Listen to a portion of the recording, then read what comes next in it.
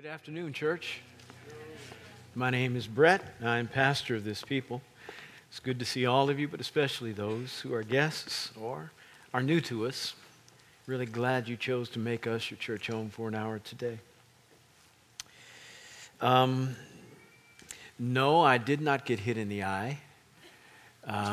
This is an eye black iconic version of the word Indiana because that's my alma mater.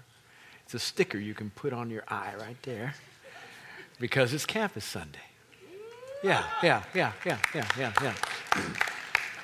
So folk were wanting to know what was wrong with my eye as I was walking through did you get hit, Pastor? Did somebody not like the gospel you presented?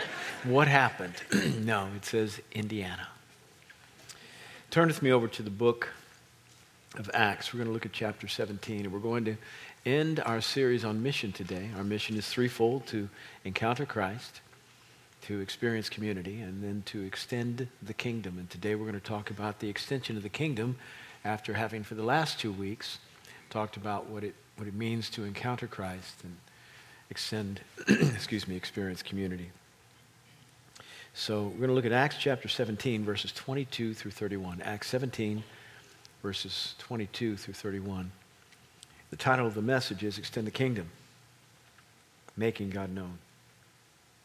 It says, "So Paul stood in the midst of the Areopagus and said, 'Men of Athens, I observe that you are very religious in all respects. For while I was passing through and examining the objects of your worship, I also found an altar with this inscription, To an Unknown God. Therefore, what you worship in ignorance, this I proclaim to you.'" Verse 24. "The God who made the world and all things in it, since he is Lord of heaven and earth, does not dwell in temples made with hands, nor is he served by human hands, as though he needed anything, since he himself gives to all people life and breath and all things. And he made from one man every nation of mankind to live on all the face of the earth, having determined their appointed times and the boundaries of their habitation." Verse 27, "That they should seek God, if perhaps they might grope for him and find him, though he is not far from each of us. For in him we live and move and exist, even as some of your own prophets have said, for we are also his children."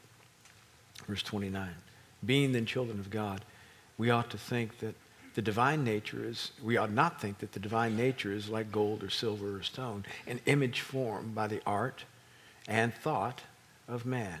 Therefore, having overlooked these times of ignorance, God is now declaring to men that all people everywhere should repent." Verse 31, "Because he has fixed a day in which he will judge the world in righteousness through a man whom he has appointed, having furnished proof to all men by raising him from the dead." Lord, help as we study your word. 3 things on this passage about which I'd like to speak. 1, what it means to examine your culture well. 2, what it means to engage your culture well. And 3, what it means to exhort your culture well. Paul is in Athens. And Athens is one of the most central places of worship in all of the Roman Empire. A major temple there with the pantheon of gods that we know to be mythical in their orientation: Apollos, Zeus, Hermes, Diana.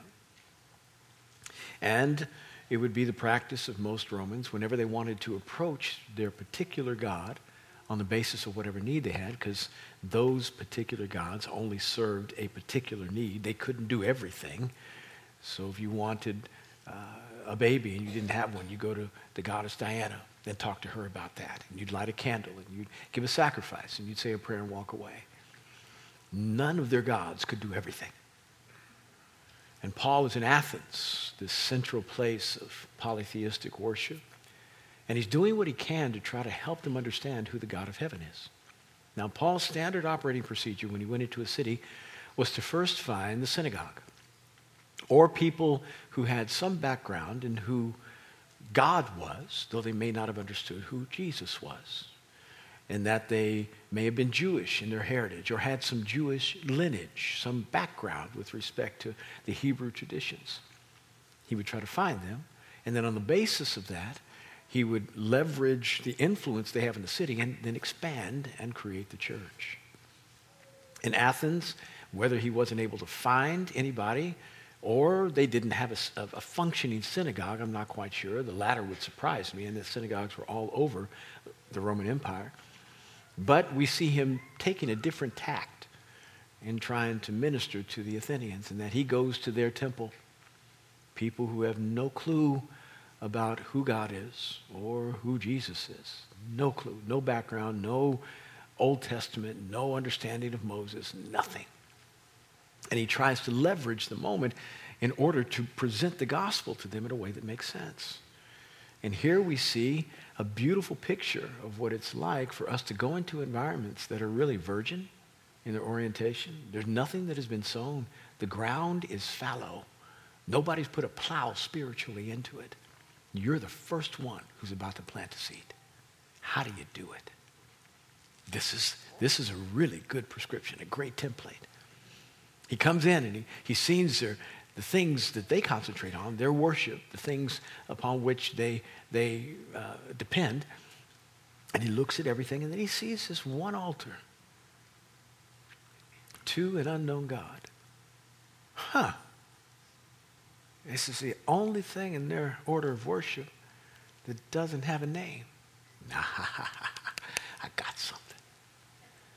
Now, we need to posture ourselves like Paul every day of our lives. We may never be as good as he was. In fact, I can almost guarantee you that none of you will be as effective or as fruitful as Paul. Best apostle, best missionary, best preacher, best teacher, best epistle writer, best everything. Maybe the best Christian who has ever been. But we can at least approximate his effectiveness by trying to employ the things that he employed in hopes of gaining the same kind of results. Why do we want to reinvent the wheel? Somebody's done this before. But many times the issue is not how in the world can we do it, it's are we even interested to do it? Is there anything on the inside of us that wants to make change in our environments? When you go to work, are you trying to figure out, Lord, show me their version of an altar to an unknown God.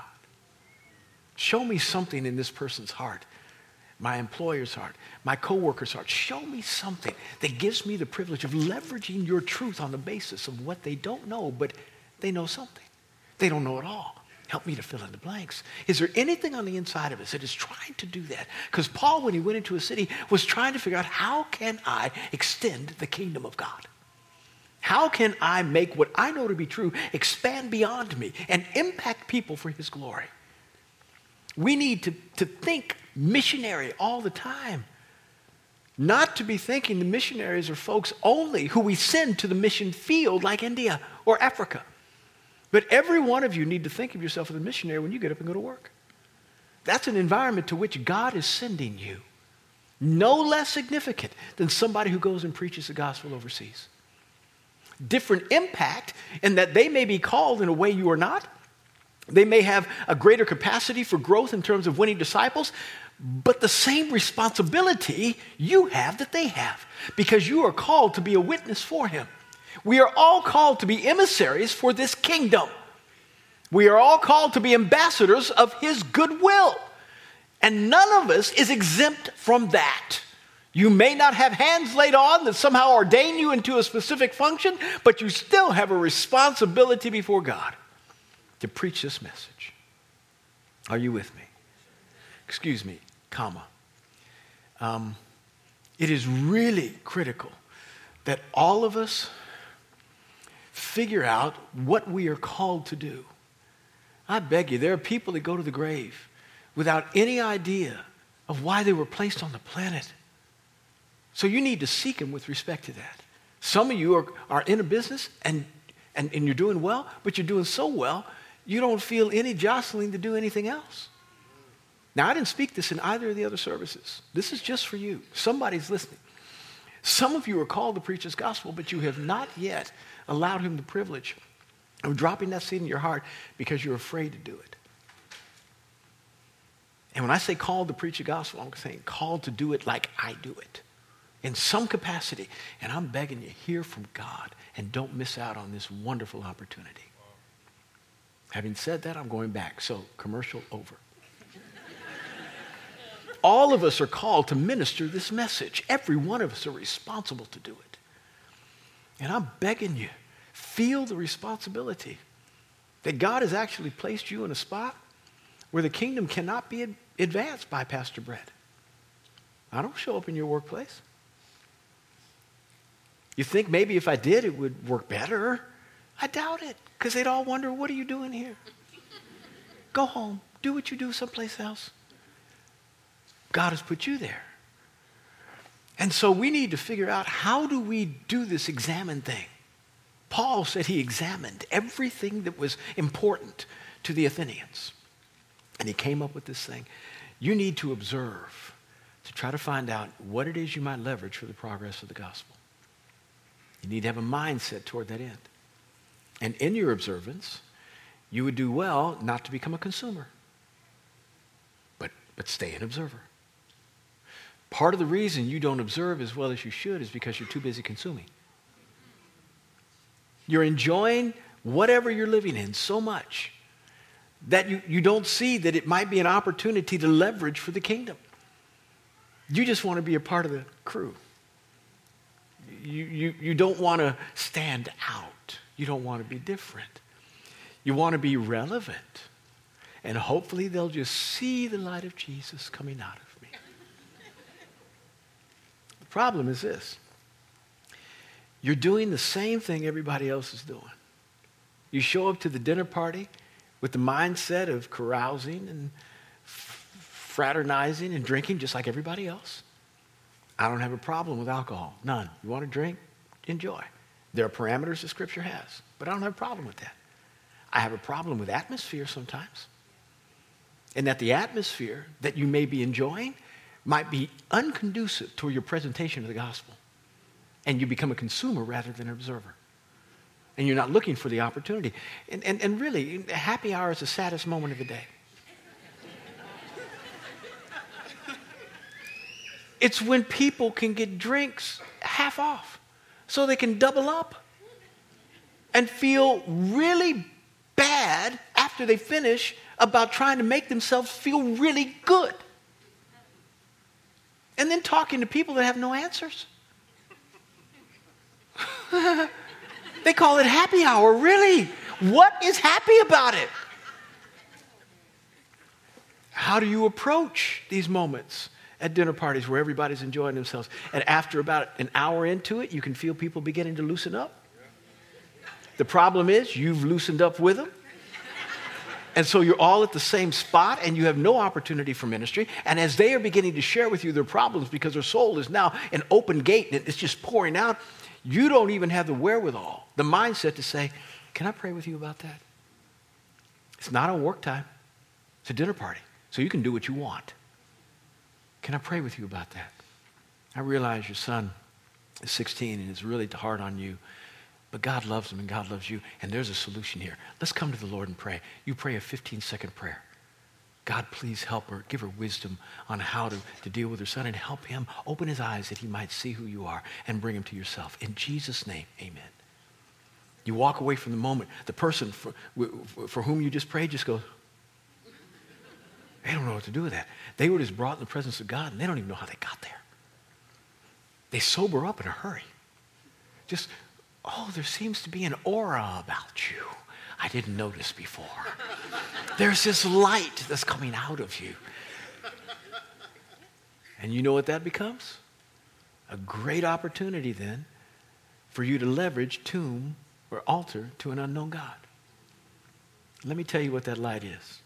Let me tell you what you see.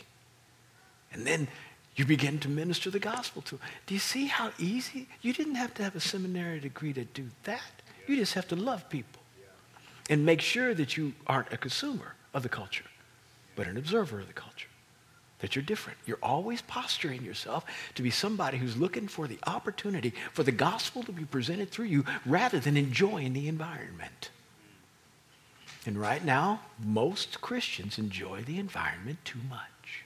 So much that they cannot tell you are a Christian. You become so relevant that you are now a chameleon. You fit in beautifully. They can't even see. You've turned blue, green, red, whatever color that is necessary. That's who you are because you want to be relevant. And you make no difference at all. Now, please do not think that the idea of being different is synonymous with weird. Don't do stupid. Just don't do stupid. But you can be somebody who makes sense to them. The first Christian they've ever heard that actually makes sense. And this is what Paul did. He made sense to these Athenians who had never heard of Jesus. And in 15 minutes, people repented. To whom do you make that kind of sense? I beg you, take inventory of your life and begin to examine well your culture so that you can insert the gospel in it. Secondly, he began to engage the culture. Once he understood that there was this altar, it's evident that he had something in the background that nobody knew what he was bringing to the table, that he could leverage now as greater truth about who this God was to whom they had built an altar. So Paul came to the party with something. He had some information to give them. He had studied beforehand. He had been in an apologetic seminar, which we hold. Apologetic simply means a defense for the faith, the thing that you believe.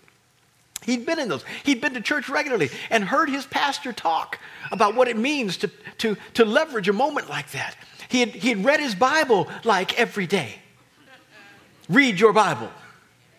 Every day. He'd read his Bible because there's nothing in the Bible that you haven't gone through. At some point, if you read that thing, somebody's been through what you're going through. And they did it either really bad, which gives you an example of what not to do, or they did it really well, which gives you an example of what to do. But there's nothing in the Bible that doesn't help you. Everything in there. You read it every day, you're going to come out with better understanding of how to respond to situations that you otherwise would have no clue about. You come prepared to the moment so you can have that moment that Paul had. Here you have tomb. I keep saying tomb. Here you have altar to an unknown God. And you don't know exactly what you're worshiping. Therefore, let me enlighten you. There ought to be a therefore in all of your explanations. When you come to a moment where you've observed, you ought to get to the therefore in a hurry. Let me tell you what this means. And he began to talk to them about life and how important it was and who this God was. Now, if you read some stories, and it's hard for me to piece everything together, there was a moment in the Athenian culture, in their history, where they had this unusual a drought that had turned into a famine.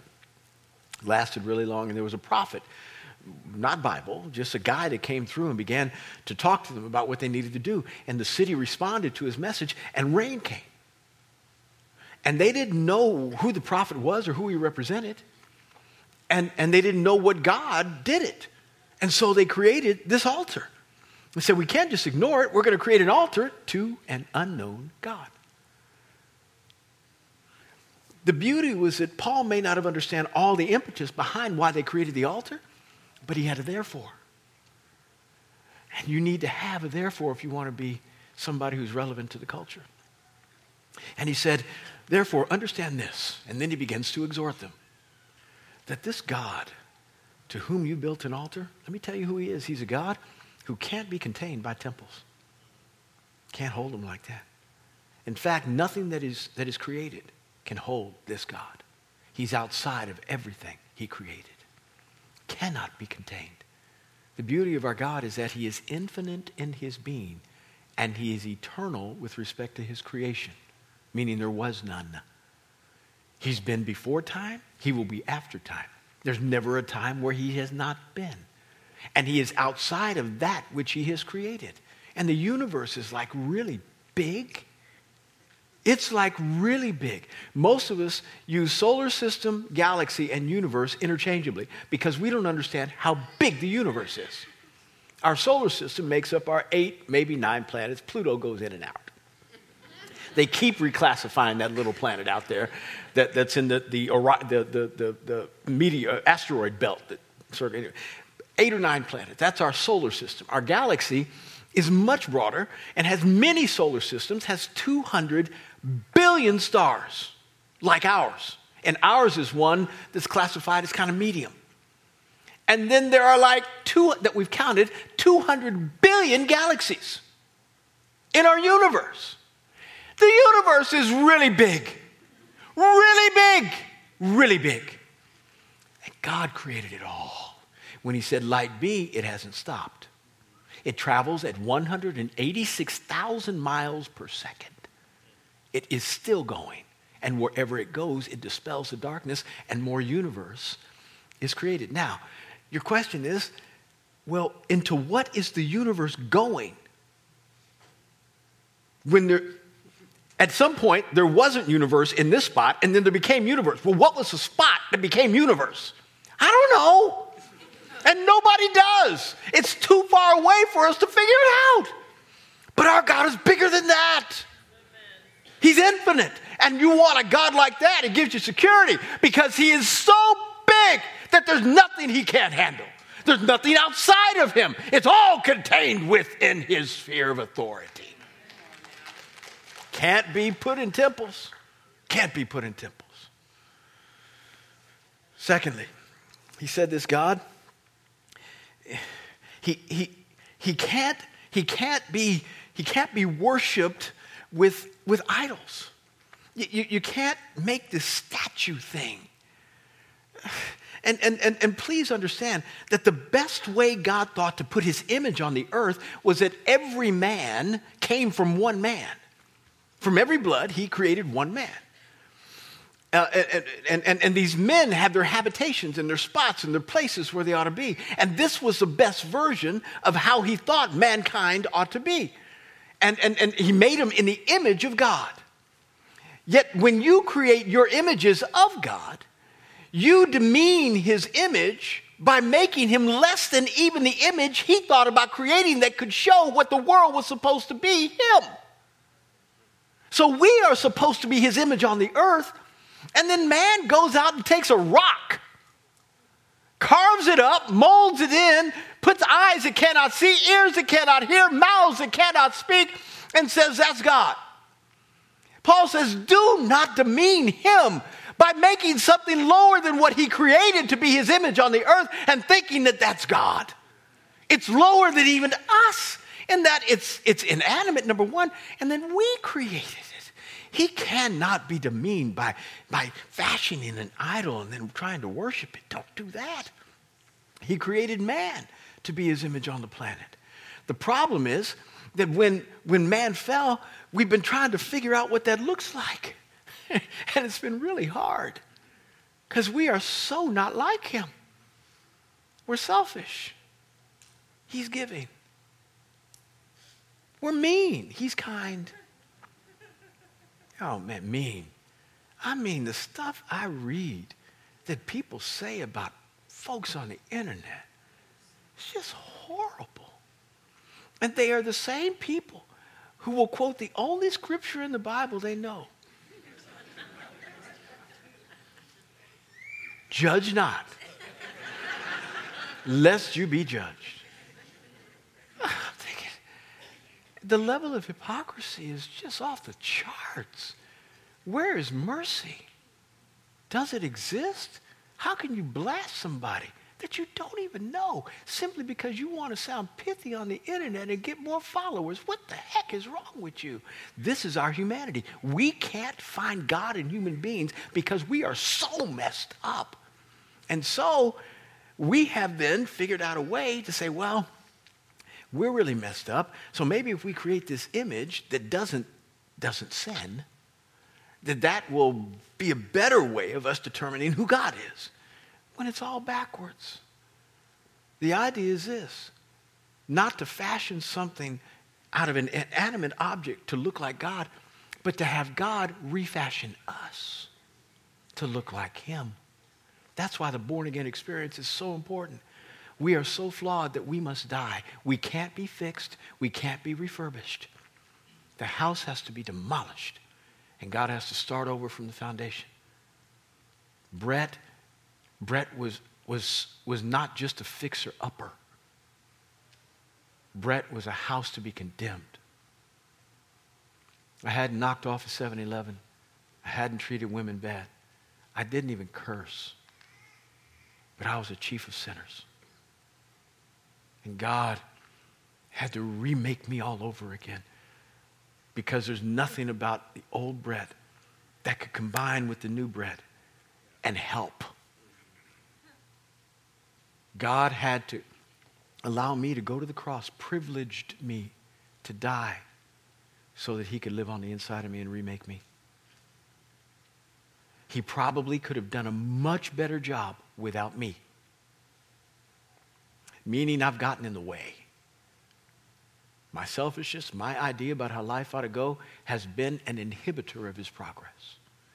And for that, I'm sorry. But I am working every day as best I know how to get better than I was the day before. And this, hopefully, process of transformation and renewal, not just reformation, because reformation is just behavioral modification, that's all. Transformation is change from the inside. In the Greek, it's the word metamorpho, which is where we get our word metamorphosis. And it's supposed to liken to what a caterpillar does. You remember the second grade experiment you did with the... Oh, come on, they still do it, don't they? You put the caterpillar in the aquarium, you get a branch with some leaves on it, he eats for 2 weeks, and then all of a sudden you come back the next morning and there's this cocoon and the caterpillar's gone. And then 2 weeks later, all of a sudden something comes out that doesn't look anything like the caterpillar. Do you know what happens in that cocoon, that chrysalis? It's stunning. It's called histolysis, where the caterpillar itself turns to blue. If you were to put a pin in it and break it open, goop would fall out. There are only a couple of cells that remain from what the caterpillar was, and they are, I guess, best likened to our stem cells, and they begin to direct all the chemicals that are remaining to become what they need to become. It's not like the caterpillar just grows wings and loses legs and puts on more legs. It becomes nothing on the inside and then becomes something on the inside. Are you listening to me? That's what metamorphosis, transformation is to be for us. That we become nothing in order to become what God intended. It can't be just an addition of a principle. We can't just take the house we have and say, Lord, I'd like to build you on a little wing, and I'll come and worship you once a week in that wing, but most of the time I'm going to live over here. It doesn't work like that. You raze the house, R-A-Z-E, and let him erect something different. The process is one that allows us a privilege of really helping people understand who God is in the earth. Can you imagine how Adam and Eve really were? I mean, remember, they were made in the image of God. And the Lord amplified those words by saying, in our image and in our likeness. So there's something about them, both inside and outside, that reminded each of them what God looked like. So when Adam saw Eve, he said, oh, I see God so much more and different than I ever saw him than before you came. Wow. And when Eve saw Adam, you're amazing. You make me worship him. The way you are, how kindly you speak to me, your sensitivity, your tenderness, your strength and protection. Oh, they remind me of how God helps me. That's the way it was supposed to be. And it was knee-jerk. They didn't have to sit around and look for it. You know, I don't know why in the world God compliments any of us and encourages us. I ain't got a clue. We do most things wrong. And yet he encourages us all the time. Good job. Great job, Brett. You did an excellent job preaching. Yeah, but I'm this and that. I don't have my good job. And by the way, that's just a little extra on your children. They might mess up 8 out of 7 days. They might. But your job is to look for the moments of encouragement.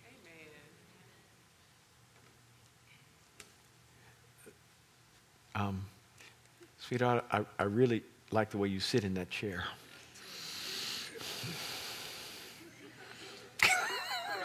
You got to find something sometimes. There may not be anything you see, but you got to find stuff. And God finds stuff in you.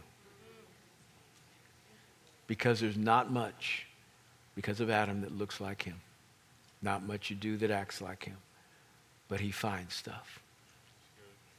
And may I say that I'm not exaggerating on that. Because if he were to tell you everything you do wrong, you'd die.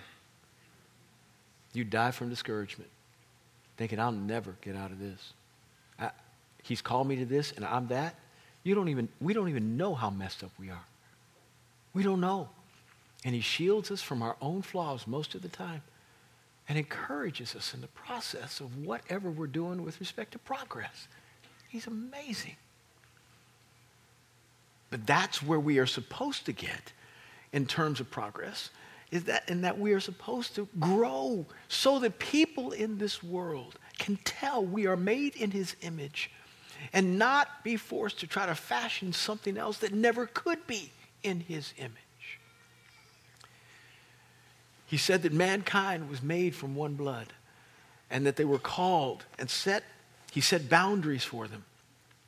And this is another thing. See, he said, our God is one who cannot be contained.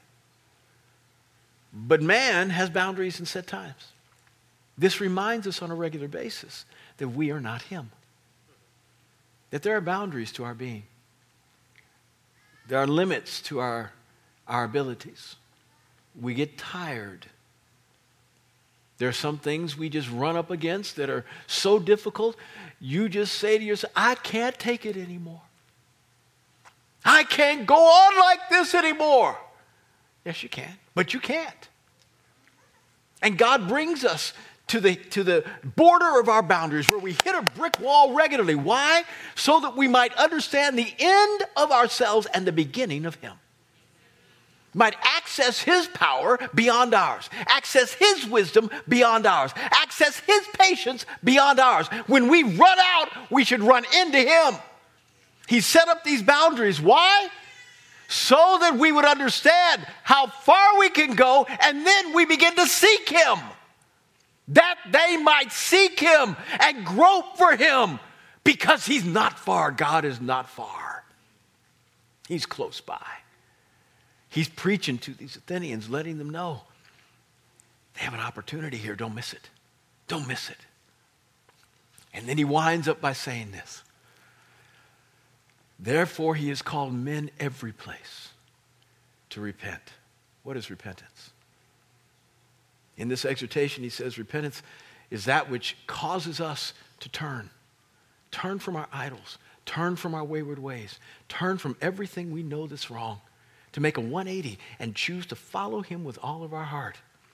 To call him our Lord, not just in title, but in function. That is not just something we place over our lives theologically to identify with the Christian faith. But every day we're saying, Lord, I want to obey you. What your word says I want to do. Help me, oh God, please. I've done my will for long enough. It got me to where I am. I'm not doing that anymore. I am turning from everything I know to be selfish and is built on my foundation of how life ought to go. I turn from it, all my wrong, and I choose to follow you for the rest of my days. What you say, I will do. What you tell me, I will follow. Where you lead, I will go. I'm yours for the rest of my days. That's what repentance looks like. And he says he's given everybody any place, all men, the opportunity to do that. And it is a great gift. Repentance means turnaround. Whenever a company turns around, doesn't everybody get happy? If a team, football team, NFL, went 0-7, and then all of a sudden, they wound up 9-7. People say, woo! 9-7 ain't nothing to shout about. That is nothing to shout. Do you know in San Francisco, right now, they had a horrible season. Horrible. They won like 6 games, 7 games, I don't know. But they went 2-9. 2-9 for the first 11 games. And then they won their last 5. You know San Francisco's going nuts. They're going nuts. They're all happy. Woo! We won the last 5. Oh, why? Because they made some they made some changes. They got a new quarterback, and he made a few more plays. Remember, in the NFL, it's only about 7 or 8 plays that make the difference between a win and a loss. That's it. He made a few more plays than the other guy, and he won 5 in a row. So there is such optimism over a team that went 6-9. They were terrible, but they made a turnaround. That's what God has given you. You've lost for most of your life. For most of your life, you have lost. Anytime you had the opportunity to do right, you chose wrong. You gravitated towards sin. You lost again and again and again. And the devil loved playing you. He played you like a drum. He loved playing you because he knew he was going to win. And then you get born again. And all of a sudden you say, oh, wait a minute, I don't like losing. I gotta change. How do I win here? And you start ramping up. You get coached up by people who love you, and you come to church regularly. And now you start to say, "Wait a minute! I don't have to lose for the." My point is, all of a sudden, you may have lost 10,000 times, but all you need is one victory. You say, "Oh, I'm in good shape now." Well, you're 1 in 10,000. I know, but it's one. It's 1 and 1. It's a turnaround. It's a turnaround, and everybody rejoices with a turnaround. Why? Because the past doesn't matter. Oh, it plays into your future in that there's some things you may need to do, may need to fix. But it doesn't matter with respect to your future, meaning what you've done in the past will not affect what God wants to bring you into. That's why the turnaround is so great. You may not be able to wipe out everything with your victories that you've done, but you now have victory. And you can begin to build on that so you can get more. And so encouragement fills your soul. And with your past, what you do is you give that to God. Say, Lord, I blew it. Forgive me. And the beautiful thing is that he's got a huge eraser. And he wipes out all the consequences of your past. Wow. That doesn't mean that there's nothing for which you will not have to give some degree of restitution. Thank you. Yeah, you might have to do that. But with respect to the account of sin now being yours for which you must pay eternally, done. This is what turnaround means. Paul said, repent. Repent. Come to the knowledge of the truth. This is the message we need to bring to a world that has no hope and doesn't have a God. I'm begging you, extend the kingdom. Examine your world well. Observe and don't consume. Make sure you engage your world by having some information that you can bring to the table and always have a therefore for the issues that you see are wrong. And then exhort. Tell them how they can begin the process of making substantive change so their life can be different. Let's pray. Daddy, I love you. I thank you for your goodness and grace. Please help us. Inspire us to be what we should be for a world who desperately needs you.